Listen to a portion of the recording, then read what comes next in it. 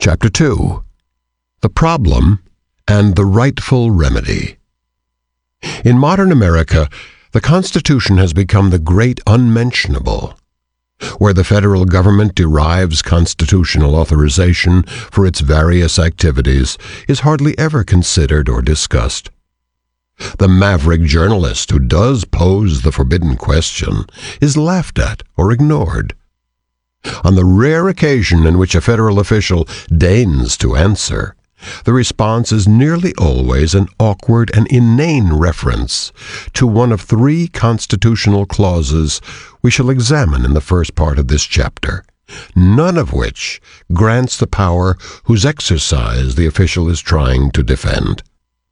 When the Constitution was ratified, the people were assured that it established a government of limited powers, primarily related to foreign policy and the regulation of interstate commerce, that the states retained all powers not delegated to the new government, and that the federal government could exercise no additional powers without their consent, given in the form of constitutional amendments. This is not a peculiarly conservative or libertarian reading of the historical record. This is the historical record. The three constitutional clauses that have most frequently been exploited on behalf of expansions of federal government power are the General Welfare Clause, the Commerce Clause, and the Necessary and Proper Clause. Generations of hapless American high school students have been taught fantasy versions of these clauses, such that they graduate with the conviction that the federal government is duly authorized to do pretty much whatever it wants to do. Let's consider the General Welfare Clause first. We read in Article 1, Section 8 of the Constitution, that Congress shall have power to lay and collect taxes, duties, imposts, and excises, to pay the debts and provide for the common defense and general welfare of the United States. Does this mean the federal government has the power to implement any measure it thinks will redound to the general welfare? When anti-federalist opponents of the Constitution pointed to this clause with alarm, warning that the new government could thereby exercise whatever power it wanted on the grounds that it somehow promoted the general welfare, the Constitution's supporters assured them that such fears were unfounded. The federal government, they said, had only those powers expressly delegated to it. James Madison was particularly adamant. The very structure of Article 1, Section 8 of the Constitution, he said, ruled out such an interpretation. If the General Welfare Clause granted the federal government a general power to do anything that might advance the general welfare, why did this section of the Constitution then bother to list specific powers the government could exercise? Wouldn't these specifics have been superfluous and absurd on the heels of a general grant of power that obviously included the powers that followed and made their enumeration unnecessary? There is no point, in other words, in specifically declaring, for example, that the federal government shall have the power to erect needful buildings, immediately after saying it may do anything at all it thinks will advance the general welfare. Thus Madison wrote in Federalist No. 41, "For what purpose could the enumeration of particulars be inserted, if these and all others were meant to be included in the preceding general power?" In 1792, he said, "If Congress can employ money indefinitely to the general welfare, and are the sole and supreme judges of the general welfare, they may take the care of religion into their own hands. They may appoint teachers in every state, county, and parish, and pay them out of the public treasury. They may take into their own hands the education of children, establishing in like manner schools throughout the Union. They may assume the provision for the poor. They may undertake the regulation of all roads other than post roads. In short, everything from the highest object of state legislation down to the most minute object of police would be thrown under the power of Congress. In other words, activities of the federal government that we have been taught to consider perfectly unobjectionable were to Madison clear and obvious violations of the Constitution that derived from a dishonest reading of the General Welfare Clause. This remained Madison's view throughout his life. In its fair and consistent meaning, he wrote in 1800, it, the General Welfare Clause, cannot enlarge the enumerated powers vested in Congress.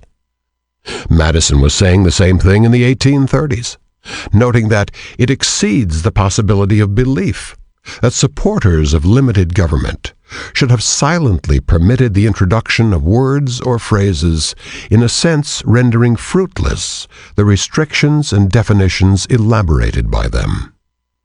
Madison also noted that of all the amendments the states proposed to limit the power of the new government shortly after they ratified the Constitution, not one sought to circumscribe the power of Congress under the General Welfare Clause, even though, if the expansive reading of the clause were correct, it was evidently more alarming in its range than all the powers objected to put together. Had the General Welfare Clause been understood to grant an unspecified reservoir of powers to the federal government, in other words, early Americans suspicious of government power would obviously have objected to it. People understood that the General Welfare Clause, which had also appeared in the Articles of Confederation, did no such thing. It was taken for granted, said Madison, that the terms were harmless, because explained and limited, as in the Articles of Confederation, by the enumerated powers which followed them. This was Jefferson's view as well. To interpret the words general welfare as granting the federal government a distinct and independent power to do any act they please, which might be for the good of the Union, would render all the preceding and subsequent enumerations of power completely useless. Such a reading, furthermore, would reduce the whole instrument to a single phrase, that of instituting a Congress with power to do whatever would be for the good of the United States. And as they would be the sole judges of the good or evil, it would be also a power to do whatever evil they please. Every tyrant claims to be advancing the general welfare. Having just fought against a government that claimed an undefined reservoir of powers, Americans would not have granted such a reservoir to their own government.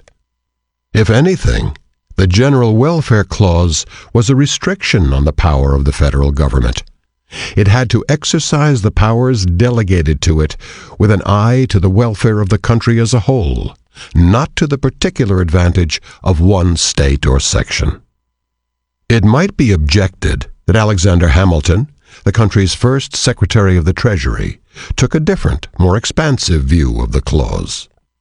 Of that there is no doubt, but we may question how much weight Hamilton's position should carry. For one thing, prior to New York's ratification of the Constitution, Hamilton noted in Federalist No. 17 and No. 34 that the clause did not mean that an area like agriculture would come under the purview of the federal government. But having given the people that assurance, Hamilton then declared, several years after the Constitution was ratified, that the clause did mean agriculture could be directed by the federal government. Which of these opinions is more weighty? The one intended to explain the Constitution's intent to the people as they were deciding whether or not to ratify, or the opposite opinion, given suddenly and after the people's decision had safely been made? If we wish to cite Hamilton as a source, we might, while we are at it, quote from his speech to the Constitutional Convention to the effect that the United States ought to have a president for life. A Senate whose members appointed by the President would serve for life, and state governors appointed by the President. We might likewise cite his view that the British government, which he hoped his own might come to resemble, was the best in the world. Finally, we could cite Hamilton's own admission that he was very much out of step with the rest of the Constitution's drafters. Then we might fully assess the relevance of Hamilton's views of the General Welfare Clause. The Constitution's Commerce Clause declares that Congress will have power to regulate commerce with foreign nations and among the several states and with the Indian tribes. It is the part about regulating commerce among the several states that has caused the mischief. As with the General Welfare Clause, the original understanding of the Commerce Clause, the understanding that informed the decisions of the ratifying conventions, and thus the interpretation to which they believed they were committing the American people, is not so hard to uncover. Commerce meant only trade or exchange, not, as its more ambitious interpreters have tried to claim, all gainful activity. No reference to commerce at the Constitutional Convention in the Federalist or at the state ratifying conventions encompasses anything else. Among the several states meant exactly that. Commerce between one state and another, not commerce that might happen to have an effect on another state. Regulate, for that matter, in the 18th century meant to make regular, that is, to cause to function in a regular and orderly manner, as opposed to the word's modern meaning that suggests micromanagement and control. This is the sense in which the Second Amendment's well-regulated militia is to be understood, for example. Thus, the purpose of the Commerce Clause was to establish a free trade zone throughout the United States, thereby making commerce regular, and prevent states from disrupting the free movement of commerce. That was certainly how James Madison understood and explained it. Among the several states grew out of the abuses of the power by the importing states in taxing the non-importing, and was intended as a negative and preventive provision against injustice among the states themselves, rather than as a power to be used for the positive purposes of the general government. By the 19th century, the Supreme Court was already pretending the Commerce Clause extended federal authority over commerce that merely affected other states. It thereby opened up a potentially limitless field of power to the federal government, since practically anything can be said to affect anything else in some way. By the 20th century, this had become a substantial effects rule, but in practice it allowed the federal government to control whatever it wanted. Thus, the federal government claimed the power to regulate the wages of a janitor in a building whose occupants happened to be engaged in interstate commerce. In Wickard v. Filburn, 1942, the court ruled that the federal government could regulate the amount of wheat grown on an individual's farm, even though the wheat never left the state and the farmer and his livestock consumed it themselves. Had they not grown and consumed that wheat, the argument went, they might have purchased it from another state, and hence their abstention from this purchase indirectly affected interstate commerce. Following the upheavals of the New Deal court in the late 1930s, the Supreme Court did not challenge the federal government's Commerce Clause claims by declaring even a single federal law unconstitutional on those grounds, until the anomalous 1995 case of U.S. v. Lopez. That case involved the Federal Gun-Free School Zones Act of 1990, which made it a federal crime to carry a firearm into a school zone. Some 40 states already had similar legislation restricting guns in school zones on the books at the time this federal law was passed.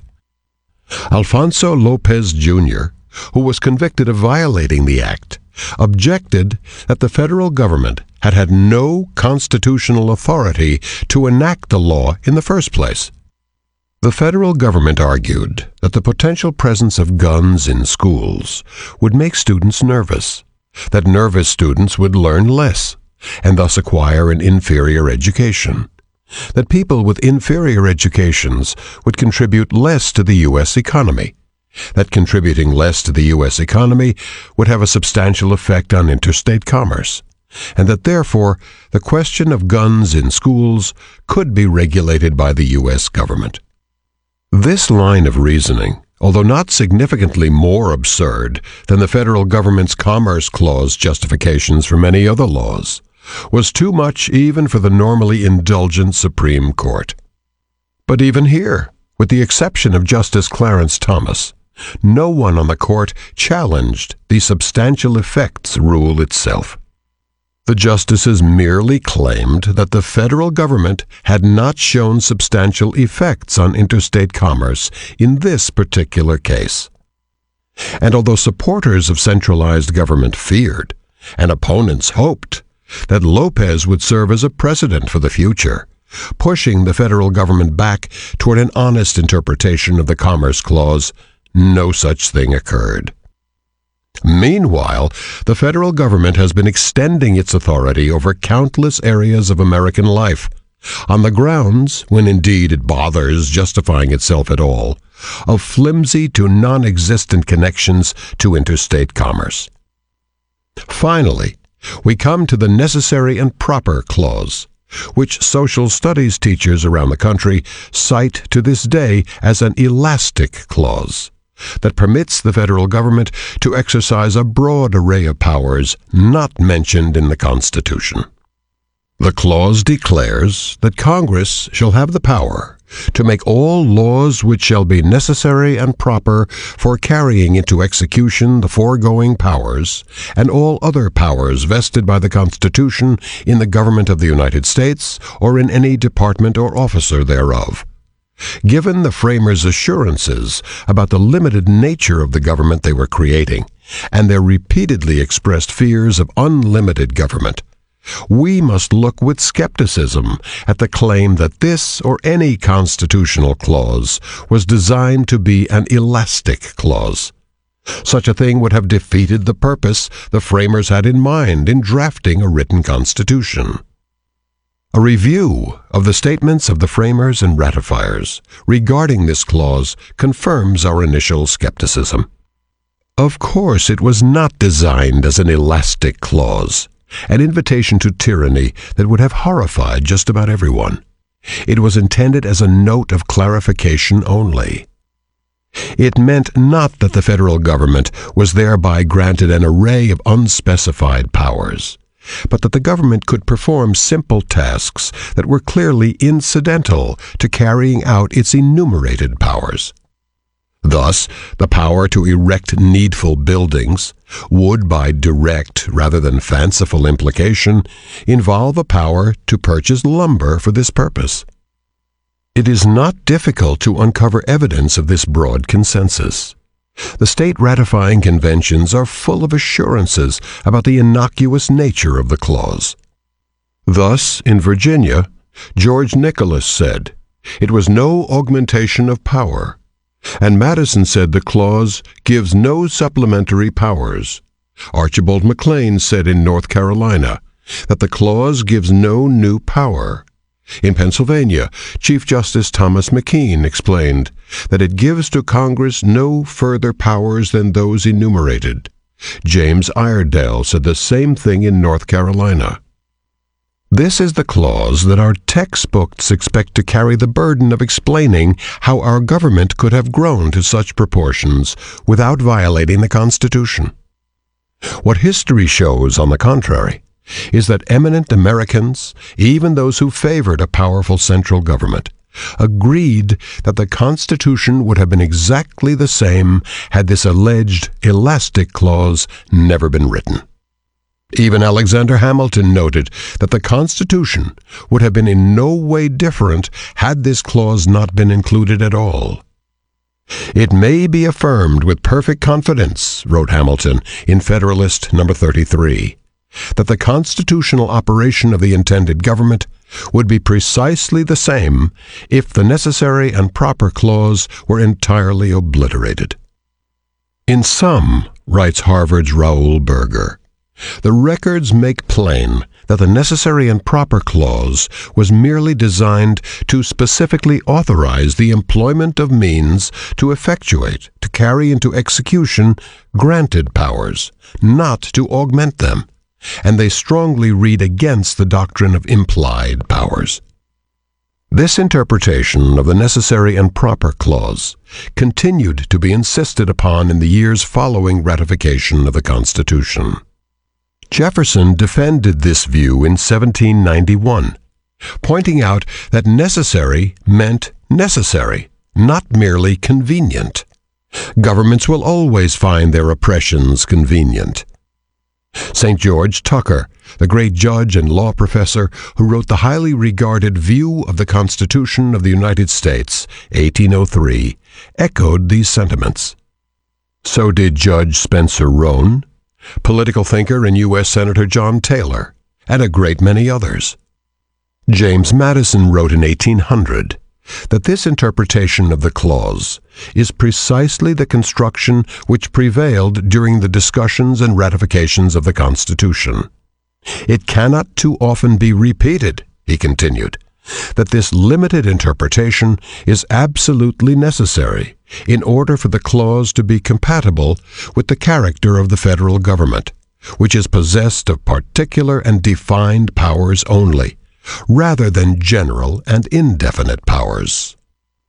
Thus, the three clauses most frequently abused on behalf of a central government of unlimited powers not only fail to support any such thing, but mean pretty much the opposite of what politicians and judges have tried to tell us they mean. The 10th Amendment to the Constitution, the powers not delegated to the United States by the Constitution, nor prohibited by it to the states, are reserved to the states respectively or to the people, in turn makes clear that broad constructions of these phrases, by which the federal government arrogates to itself an array of additional unspecified powers, are inadmissible. Here, in this crucial amendment, was explicit recognition of what the Federalists themselves had insisted was already implicit in the Constitution as drafted. The 10th Amendment was the written guarantee of the central principle that state ratifying conventions had been assured of as they were being urged to approve the Constitution. The proposed federal government will have only those powers granted to it and no others. The various attempts to evade the 10th Amendment's clear meaning over the years, and particularly since the 1940s, must be counted to the great intellectual discredit of those advancing them. In U.S. v. Darby, 1942, the Supreme Court tried to describe the amendment as a mere truism, no more interesting than the tautological statement that all bachelors are unmarried.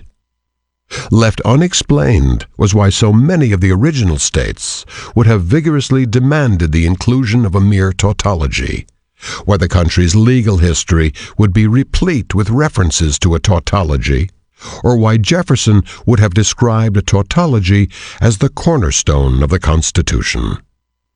Another claim is that the 10th Amendment was in fact meant to allow the federal government greater flexibility than so-called strict constructionists of the Constitution will admit.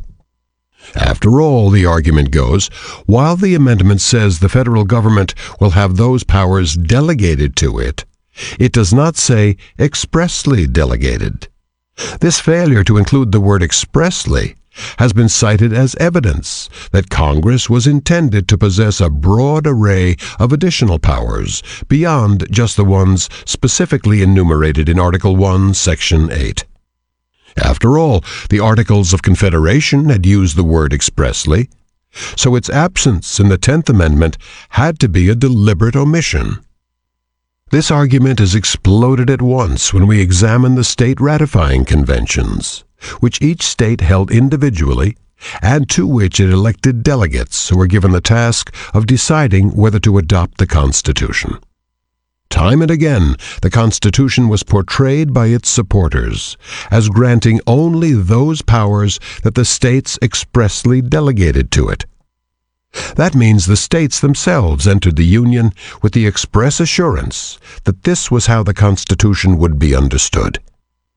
It is this that matters to constitutional interpretation, What were the people themselves told about the document they were to ratify?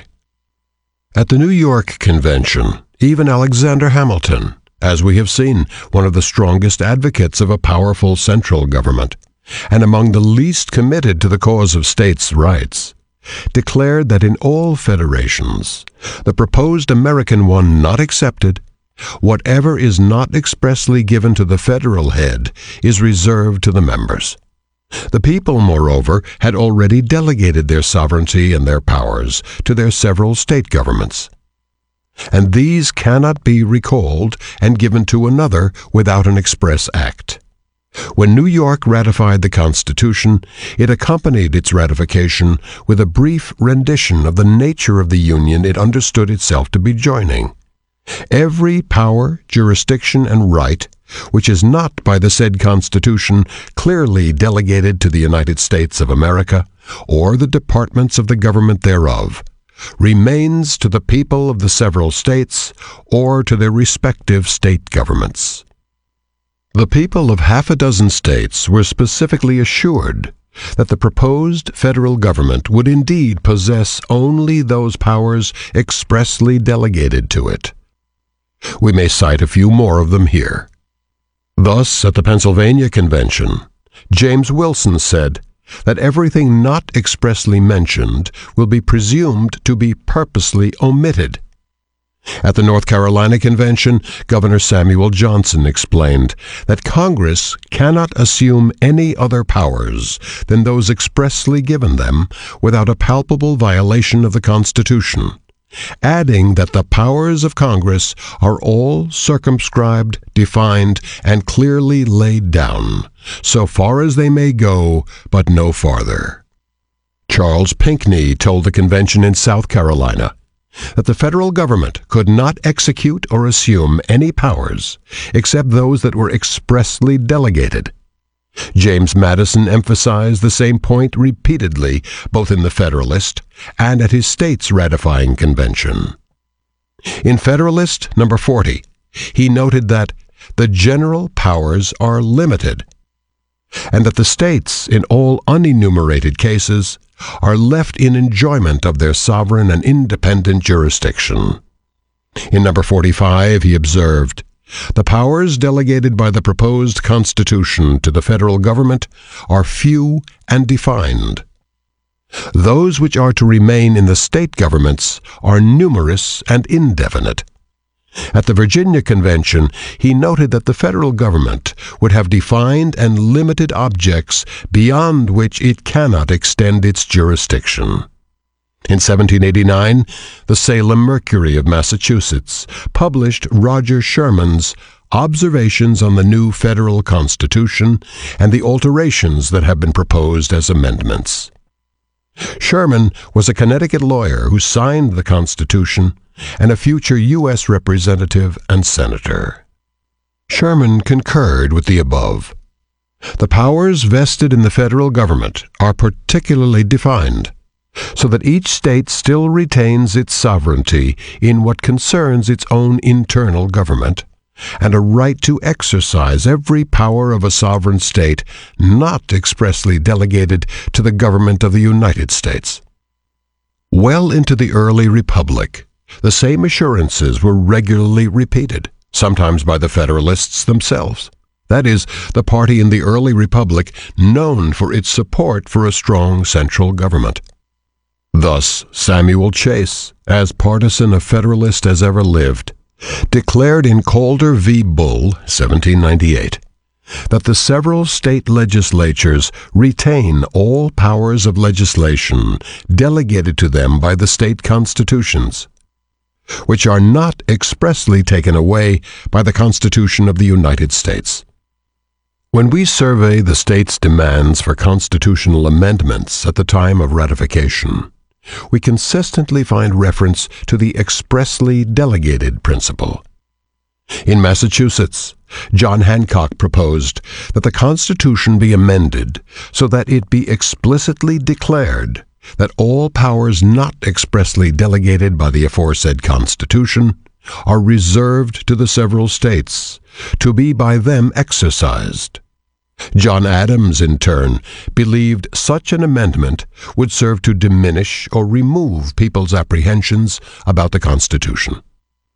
The matter was then referred to a committee, whose subsequent report read, in part, "And it is the opinion of this convention that since certain amendments and alterations in the said Constitution would remove the fears and quiet the apprehensions of many of the good people of this Commonwealth, and more effectually guard against an undue administration of the federal government, the Convention do therefore recommend that the following alterations and provisions be introduced into the said Constitution.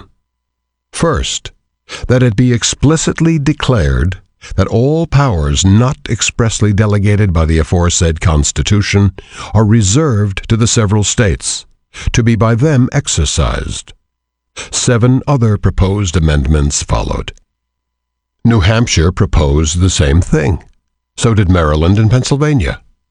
By means of such an amendment, these states sought explicit recognition of the principle that the Federalists themselves assured them was already there, that the federal government possessed only those powers expressly delegated to it.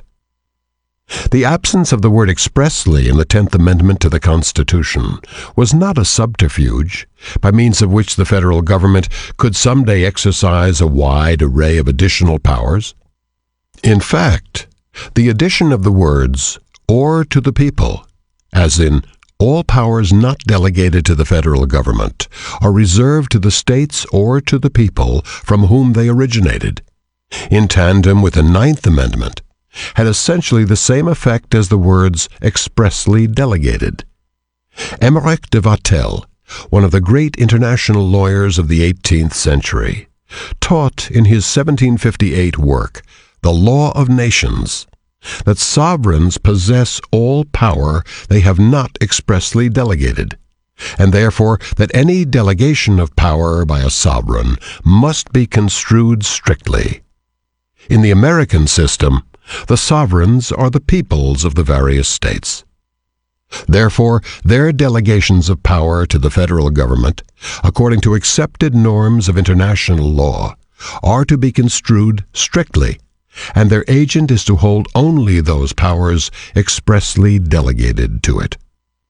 Congressman John Page, who served in the Congress that drafted the Bill of Rights, agreed that the combination of the 9th and 10th Amendments had the effect of restoring the word expressly.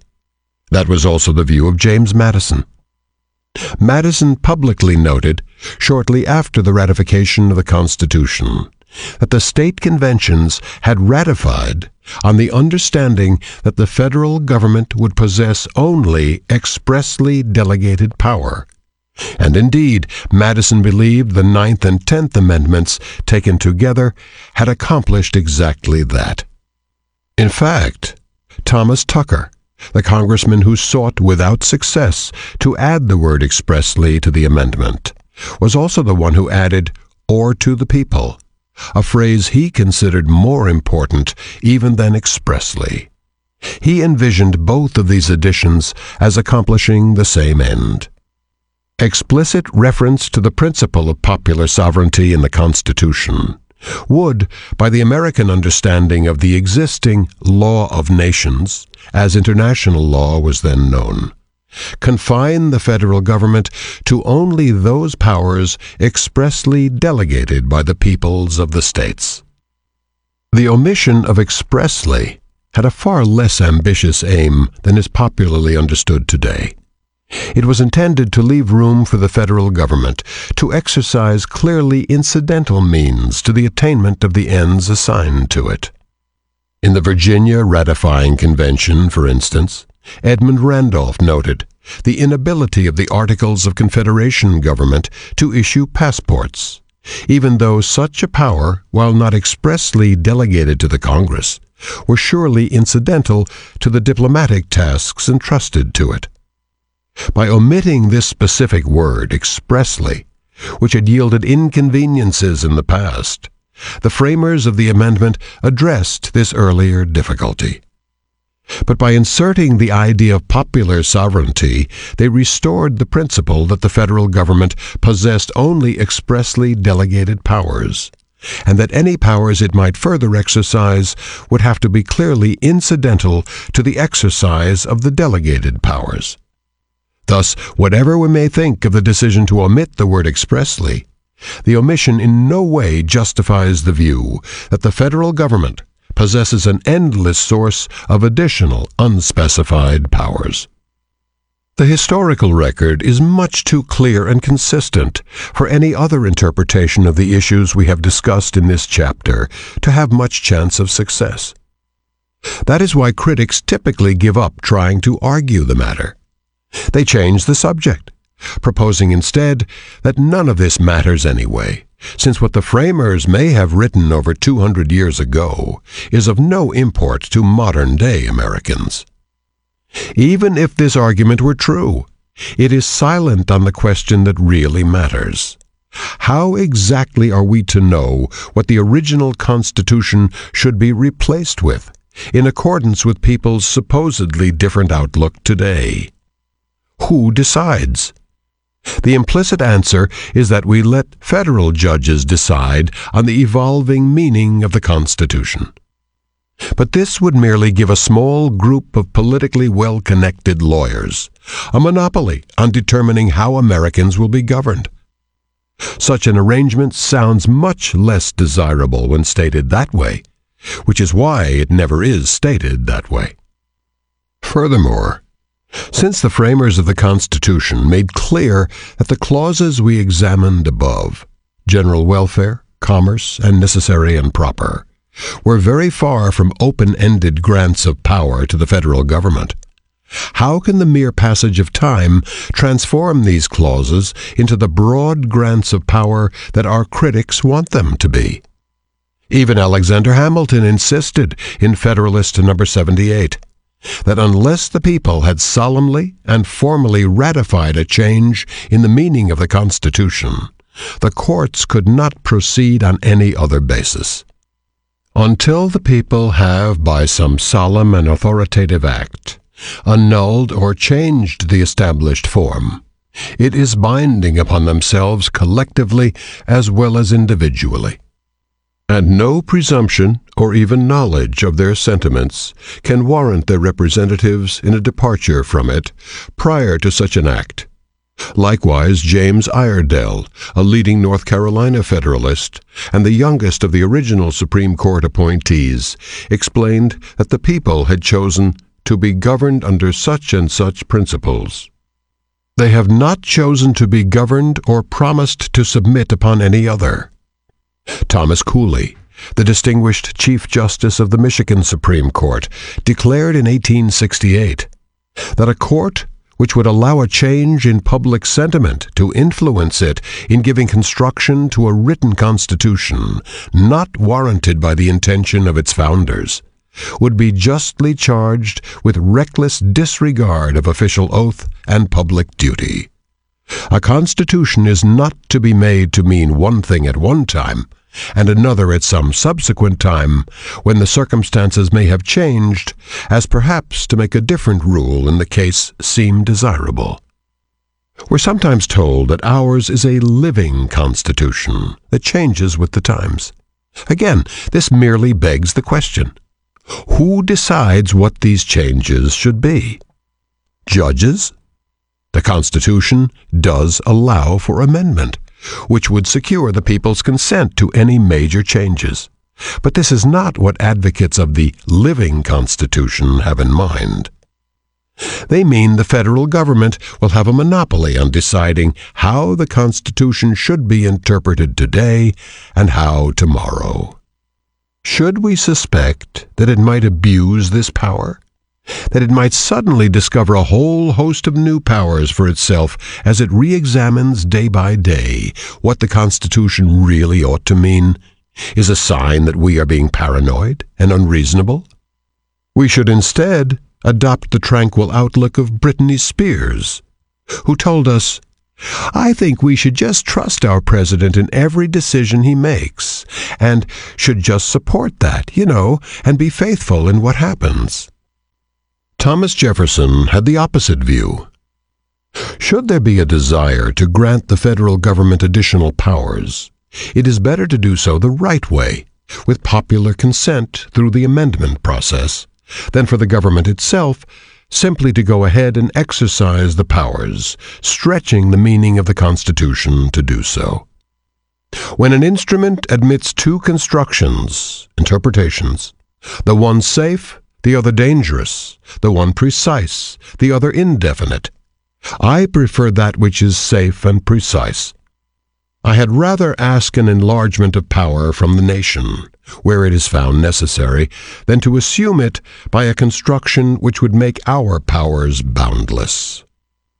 A living Constitution is precisely what the American colonists fought against in the American Revolution.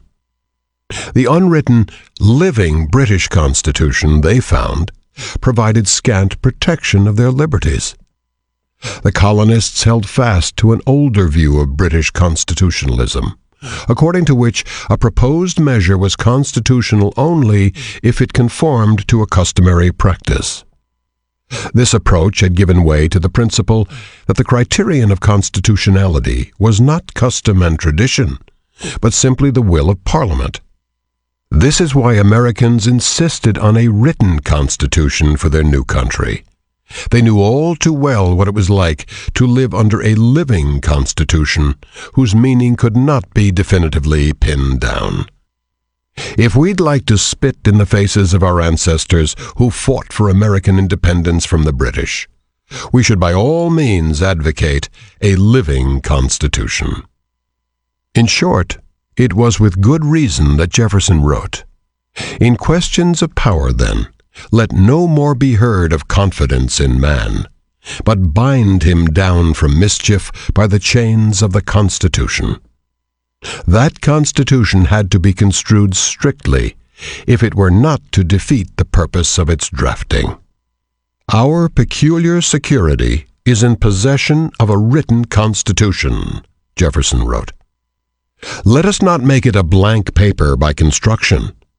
In other words, let us not interpret the Constitution so liberally that we destroy its deliberately crafted restraints on government power. One can only imagine what he would have thought of the Supreme Court of our day, which in the face of all the evidence set forth above, can declare with a straight face, as it has numerous times, that the power of Congress to authorize expenditure of public monies for public purposes is not limited by the direct grants of legislative power found in the Constitution. Having established the limited nature of the federal government under the Constitution, we now consider the Jeffersonian answer to the urgent question, what is to be done if that government violates the Constitution? What options are available to the people? To answer that question, we proceed to the presidential term of John Adams, who was elected in 1796. The quasi-war with France was already in progress by the time Adams took office. Diplomatic relations between the United States and France had been cool for years by then. Alienated by, among other things, the American government's increasingly warm relations with Britain, as well as its refusal to repay its Revolutionary War debt to France, on the grounds that the debt had been contracted with the previous French regime rather than the revolutionary one, the French government, at war with the British, instituted a policy of seizing American ships trading with the British. The resulting quasi-war amounted to a series of relatively minor naval clashes between the two countries. A war hysteria subsequently broke out, far out of proportion to the danger the country faced, which Adams himself privately acknowledged was minimal to non-existent. Noah Webster's newspaper warned that in the event of a French invasion, an American executive directory, headed by Jefferson, Madison, James Monroe, and Aaron Burr, would take control of the country. Porcupine's Gazette condemned Jefferson as the head of the Democratic, Frenchified faction in this country. Jefferson had favored the French Revolution, it is true. His enthusiasm had even bordered on the grotesque at a time when France was convulsed by the reign of terror.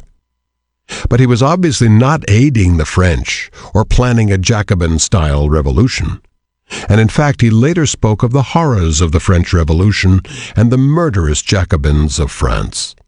Not surprisingly, correspondence between Jefferson and Madison during this period reflects their growing alarm at the fanaticism they saw enveloping their country.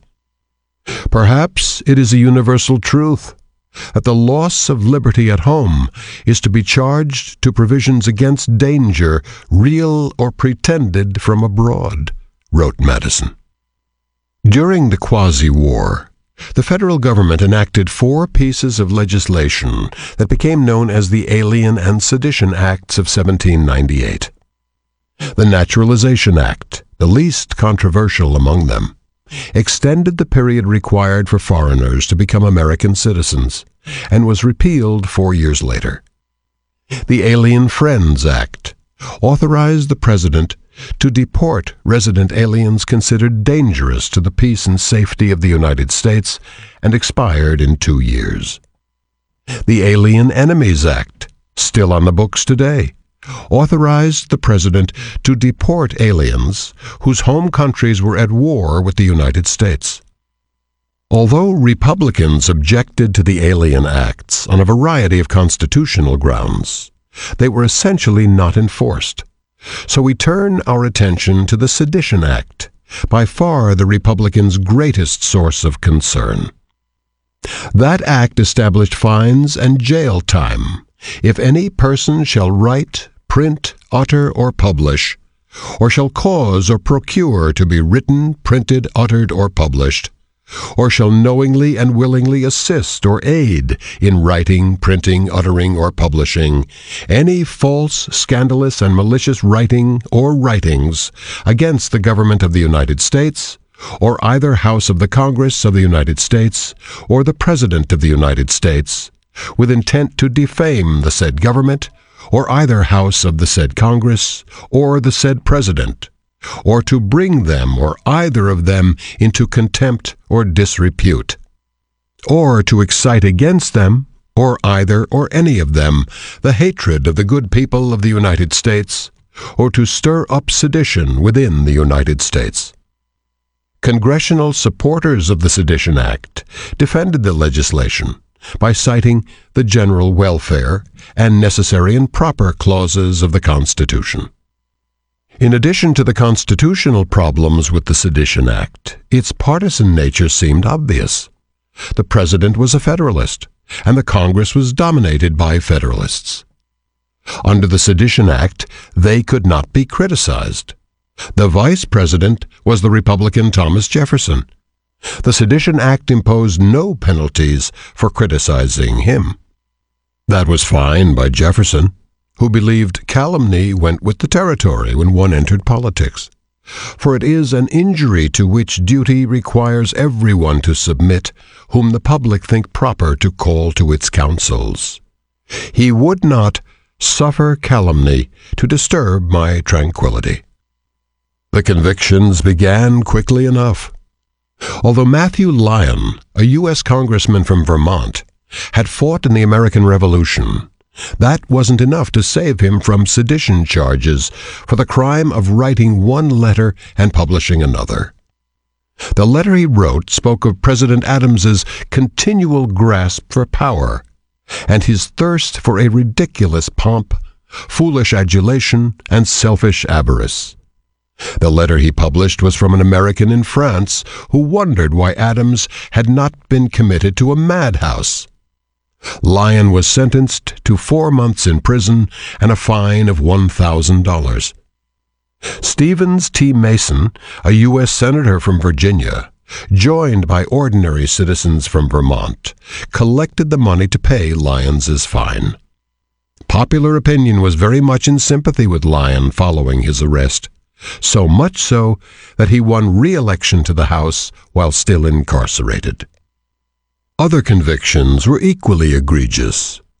Political writer James Callender was given a biased kangaroo proceeding by Justice Samuel Chase, whose later impeachment by the House was motivated in part by outrage at his conduct in this case.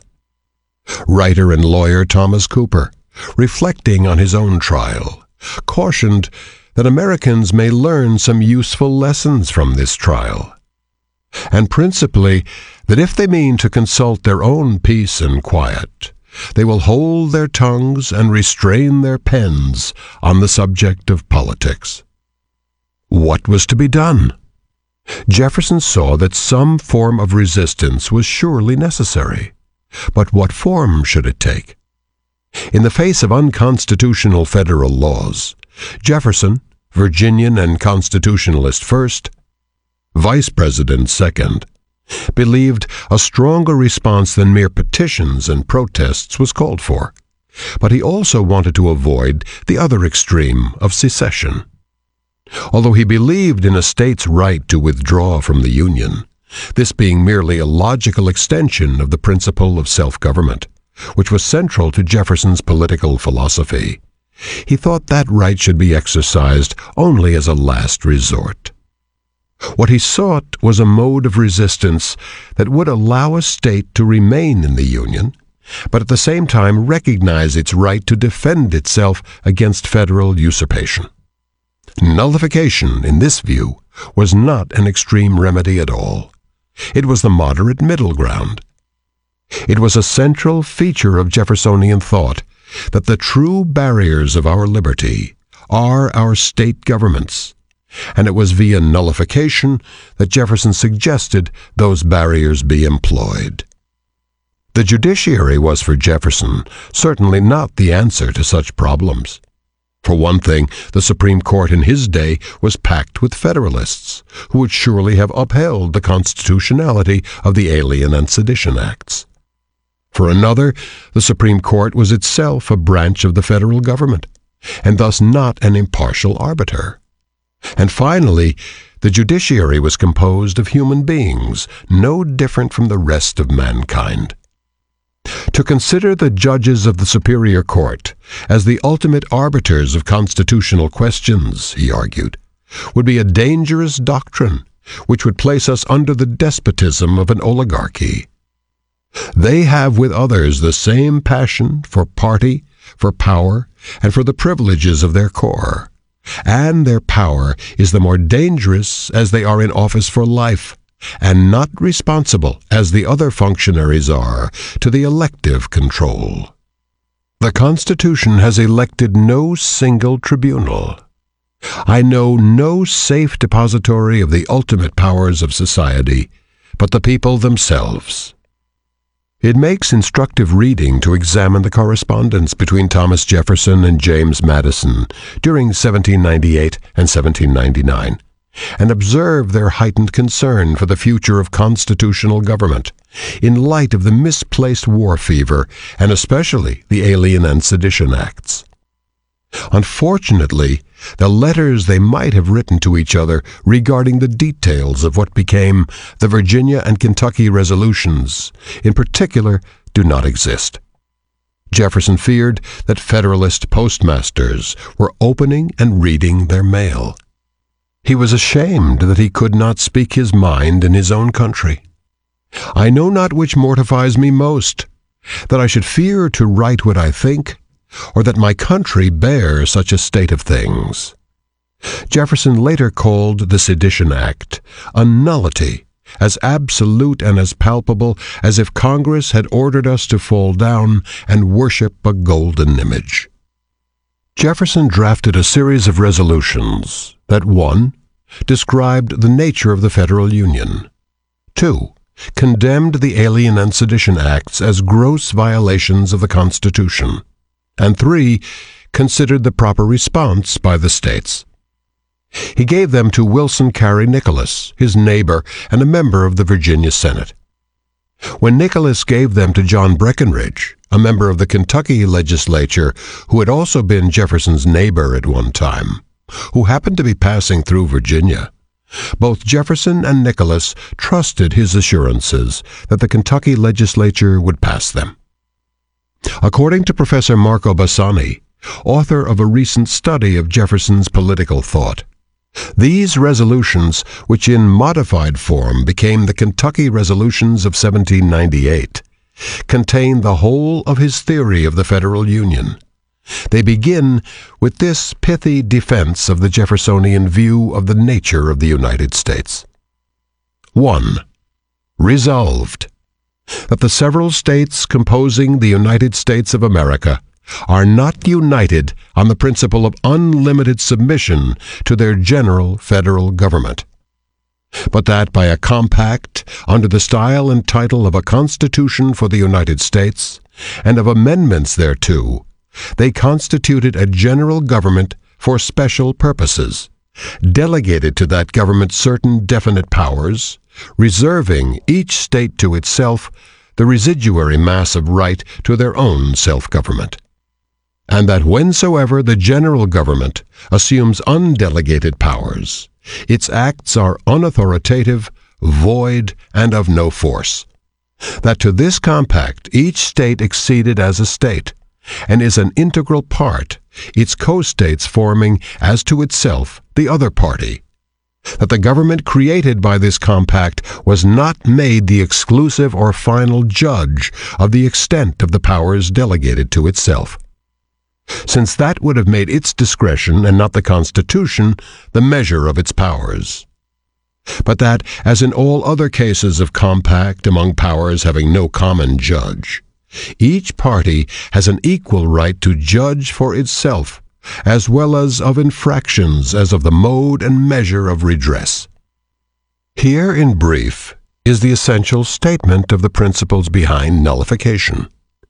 The states had not agreed to a system in which they would submit without protest to whatever the federal government should do. To the contrary, the states established a federal government with limited powers and reserved for themselves all powers they did not delegate to that government. Any measures the federal government should take beyond the powers delegated to it are absolutely void. The federal government, which the states themselves created, cannot hold a monopoly on constitutional interpretation and cannot decide for itself what the extent of its own powers are. That would mean the people were governed by the mere discretion of their rulers rather than by the Constitution. Since the federal government, either as a whole or in its branches, is not and cannot be an impartial arbiter of disputes between itself and the states of which it is composed, it is up to each state's own judgment to decide when the Constitution has been violated and how that violation is to be addressed. As we shall see in Chapter 4, although Jefferson deserves much credit for his exposition of these ideas, they in fact long preceded his Kentucky resolutions. Much of the remainder of the Kentucky resolutions involved an attack on the constitutionality of the Alien and Sedition Acts. The argument in brief was twofold. 1. Restrictions on political speech violated the First Amendment. And 2. The states never delegated to the federal government the powers to be exercised under the acts, and thus they violated the 10th Amendment. The federal government's appeal to the general welfare and necessary and proper clauses in defense of the legislation was, according to the resolutions, an absurd violation of the original understanding of those phrases, and tended toward the destruction of all the limits prescribed to the federal government's power by the Constitution.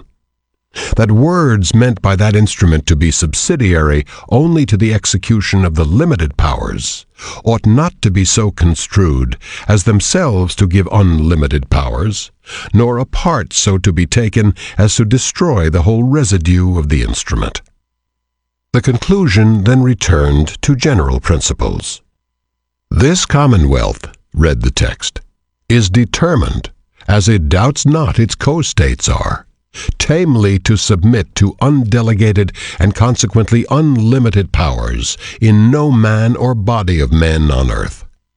It expressed confidence that the other states would see things the same way, namely, that the acts in question were clear violations of the Constitution, and indeed altogether void and of no force. John Breckinridge, who sponsored the resolutions in the Kentucky House, argued that when the federal government enacted merely impolitic laws, the people should strive to repeal them. But when the federal government passed laws that extended beyond its constitutional powers, the people at the state level ought to make a legislative declaration that being unconstitutional, they are therefore void and of no effect. With regard to the Alien and Sedition Acts in particular, while Breckinridge hoped Congress might repeal them, or decent judges might refuse to act upon them, he declared that the states could nullify them. I hesitate not to declare it as my opinion then. It is then the right and duty of the several states to nullify those acts, and to protect their citizens from their operation. And to those who replied that federal judges had found the acts to be constitutionally unobjectionable, and so the matter was closed, Breckinridge replied, "Who are the judiciary? Who are they but a part of the servants of the people created by the federal compact? And if the servants of the people have a right, is it good reasoning to say that the people by whom and for whose benefit both they and the government were created are destitute of that right?" In Section 8 of his draft of the Kentucky Resolutions, Jefferson had included the word nullification, but a skittish legislature removed it. The use of that word had to await the Kentucky Resolutions of 1799, which read in relevant part, "If those who administer the general government be permitted to transgress the limits fixed by that compact, by a total disregard to the special delegations of power therein contained, annihilation of the state governments and the erection upon their ruins of a general consolidated government will be the inevitable consequence. That the principle and construction contended for by sundry of the state legislatures," here the reference is to states that had responded unfavorably to the Kentucky Resolutions of 1798, "that the general government is the exclusive judge of the extent of the powers delegated to it, stop nothing short of despotism. Since the discretion of those who administer the government, and not the Constitution, would be the measure of their powers, that the several states who formed that instrument, being sovereign and independent, have the unquestionable right to judge of its infraction, and that a nullification by those sovereignties of all unauthorized acts done under color of that instrument is the rightful remedy. That this Commonwealth does, upon the most deliberate reconsideration, declare that the said alien and sedition laws are in their opinion palpable violations of the said Constitution. And however cheerfully it may be disposed to surrender its opinion to a majority of its sister states in matters of ordinary or doubtful policy, yet in momentous regulations like the present, which so vitally wound the best rights of the citizen, it would consider a silent acquiescence as highly criminal." There it is, as clear as anyone could ask for. Nullification is the rightful remedy against infractions of the Constitution. The Virginia Resolutions of 1798 likewise protested the Alien and Sedition Acts and urged the states to take action against them. Up until the very recent renewal of interest in these ideas, it was scarcely possible to imagine one of the feckless and docile American states confronting the federal government in such language as Virginia did in 1798. This assembly doth explicitly and peremptorily declare that it views the powers of the federal government as resulting from the compact to which the states are parties, as limited by the plain sense and intention of the instrument constituting the compact, as no further valid that they are authorized by the grants enumerated in that compact, and that in case of a deliberate, palpable, and dangerous exercise of other powers not granted by the said compact, the states who are parties thereto have the right and are in duty bound to interpose for arresting the progress of the evil, and for maintaining within their respective limits the authorities, rights, and liberties appertaining to them. In Appendix 1 of this audiobook, Judge Abel P. Upshur considers various means of interposing for arresting the progress of the evil of usurpation, and concludes that the only avenue of redress by which a state may effectively interpose its authority is indeed nullification. The resolutions continue. The General Assembly doth also express its deep regret that a spirit has in sundry instances been manifested by the federal government to enlarge its powers by forced constructions of the constitutional charter which defines them, and that implications have appeared of a design to expound certain general phrases, which having been copied from the very limited grant of power in the former Articles of Confederation, were the less liable to be misconstrued, so as to destroy the meaning and effect of the particular enumeration which necessarily explains and limits the general phrases, and so as to consolidate the states by degrees into one sovereignty.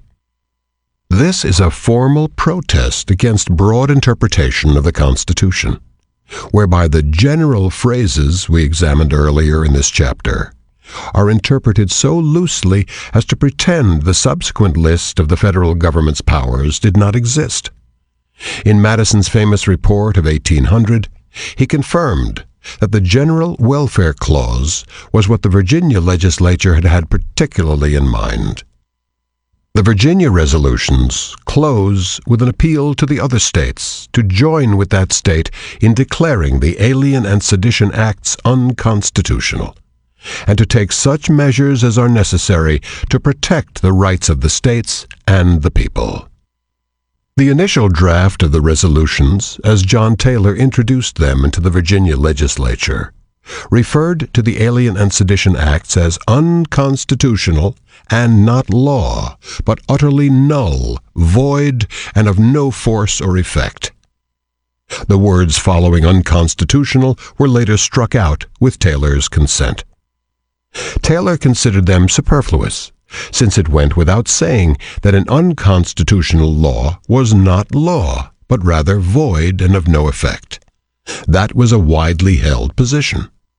Congressman James Barber, who later served as governor of Virginia and U.S. Secretary of War, concurred. If the Alien and Sedition laws are unconstitutional, they are not law, and of course of no force. Another Republican agreed that if they were unconstitutional, they of course were null and void. The principles of the Virginia resolutions, Taylor contended, were essential to the maintenance of a federal republic. Should the states sit idly by as their reserved powers are invaded, vainly waiting years for elections to put things right? Then all powers whatsoever would gradually be absorbed by and consolidated in the general government. The states do not hold their constitutional rights by the courtesy of Congress. Congress is the creature of the states and of the people. But neither the states nor the people are the creatures of Congress. It would be evidently absurd that the creature, Congress, should exclusively construe the instrument of its own existence, the Constitution. For his part, Congressman Edward Livingston of New York declared in the U.S. House of Representatives that the states and the people must resist the unconstitutional acts in question. If, regardless of our duty as citizens and our solemn obligations as representatives, regardless of the rights of our constituents, regardless of every sanction, human and divine, we are ready to violate the Constitution we have sworn to defend, will the people submit to our unauthorized acts? Will the states sanction our usurped power? Sir, they ought not to submit. They would deserve the chains which these measures are forging for them if they did not resist. The Virginia and Kentucky resolutions were not warmly received by the other states, which either ignored or denounced them. Delaware curtly dismissed the resolutions as a very unjustifiable interference with the general government and constituted authorities of the United States, and of dangerous tendency, and therefore not a fit subject for the further consideration of the General Assembly.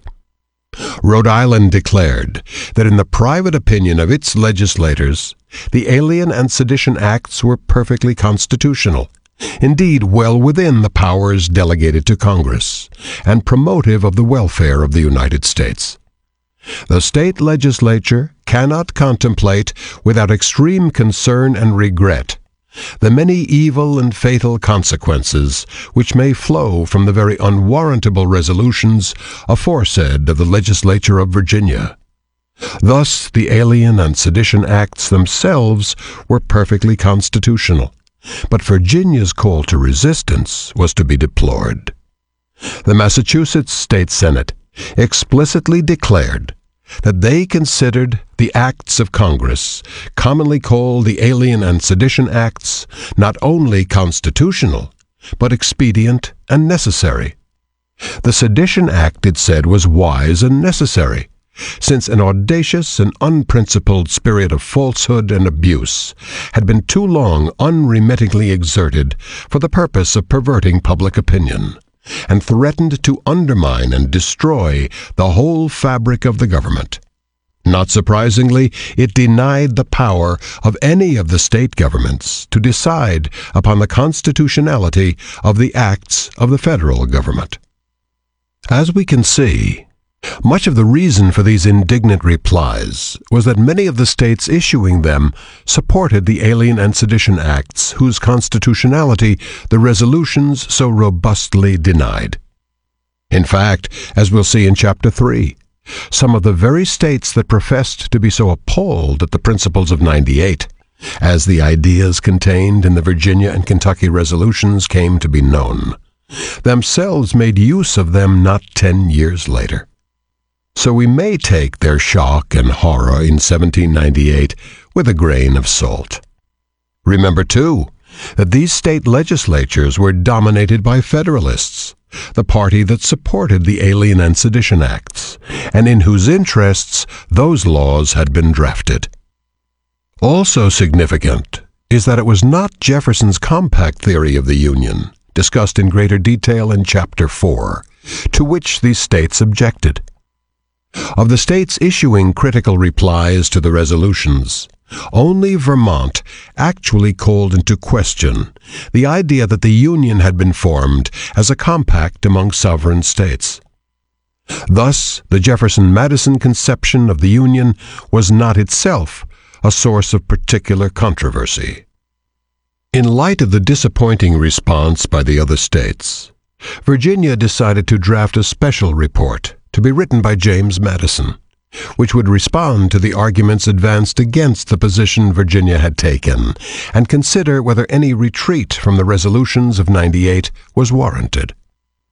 The resulting report of 1800 declared that, having examined the matter with great care, Virginia saw no reason to withdraw or amend its resolutions. To those states that had pointed to the Supreme Court as the arbiter of disputes over power between the federal government and the states, Madison argued in the report that the judiciary, too, could commit transgressions against the Constitution, and likewise had to be guarded against.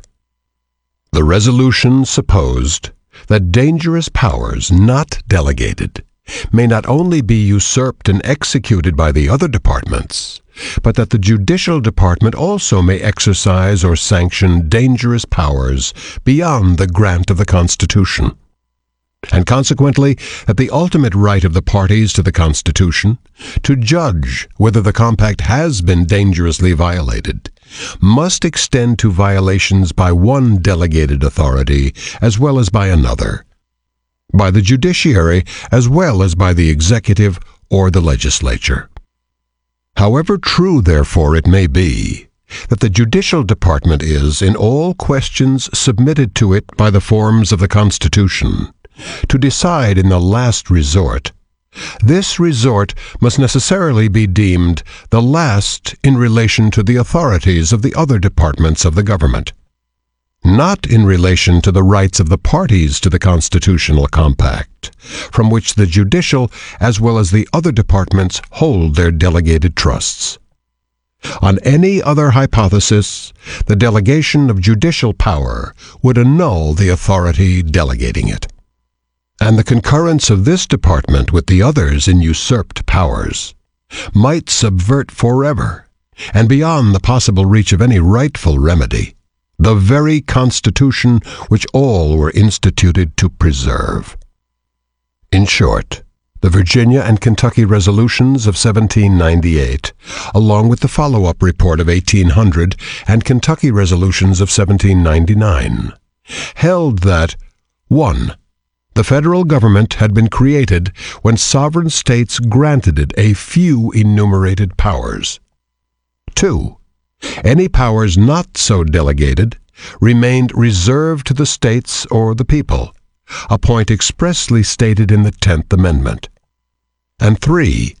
Should the federal government exercise a power it had not been delegated, the states ought to interpose, that is, they ought to stand between their own people on the one side and the federal government's unconstitutional law on the other. The principles of 98 are essentially ignored and unknown today. No bicentennial commemoration was held in their honor in 1998. Even professional scholars have chosen, mostly for ideological reasons, according to Professor Bassani, to downplay the Kentucky resolutions in studies of Jefferson's thought, despite their centrality to his understanding of the Union. Dumas Malone spends 6 pages on the subject out of 6 entire volumes on Jefferson. Merrill Peterson's biography of over 1,000 pages covers the resolutions in 4 or 5 pages. R.B. Bernstein's study, often referred to as the best short biography of Jefferson, grants them a quarter of a page. Bernard Weisberger's study of the political battles culminating in the election of 1800 covers the Kentucky resolutions in 1 sentence. This deliberate neglect has resulted in a distorted and biased rendering of American history. With the Virginia and Kentucky resolutions and their doctrines downplayed, and their subsequent history completely ignored, political decentralization and the defense of the powers of the states have come to be viewed as the political goals only of those who wish to preserve slavery and oppression. Much of the rest of this audiobook and much of what we have already said is dedicated to disproving this unsupportable claim. Historian Eugene Genovese made a good start toward this end when he considered the 5 Virginians who made the greatest intellectual contributions to the strict constructionist states' rights interpretation of the Constitution: George Mason, Thomas Jefferson, John Randolph of Roanoke, St. George Tucker, and John Taylor of Caroline. If strict construction and state rights were merely or essentially a facade for the defense of slavery, he said, we need to account for a disturbing and incontrovertible fact. Of the 5, only Taylor was pro-slavery, and even he regarded it as an inherited misfortune to be tolerated rather than celebrated. Mason and Randolph spoke out against slavery. Tucker wrote the first important plan for emancipation to come out of Virginia. And when the legislature ignored it, he appealed to the American people by including it as an appendix to his edition of Blackstone, which was widely read by those who aspired to the bar, and indeed by a great many of those who, in the manner of the day, aspired to be proper gentlemen. In the minds of these 5 men, and to a considerable extent in their political practice, strict construction and state rights had little to do with slavery.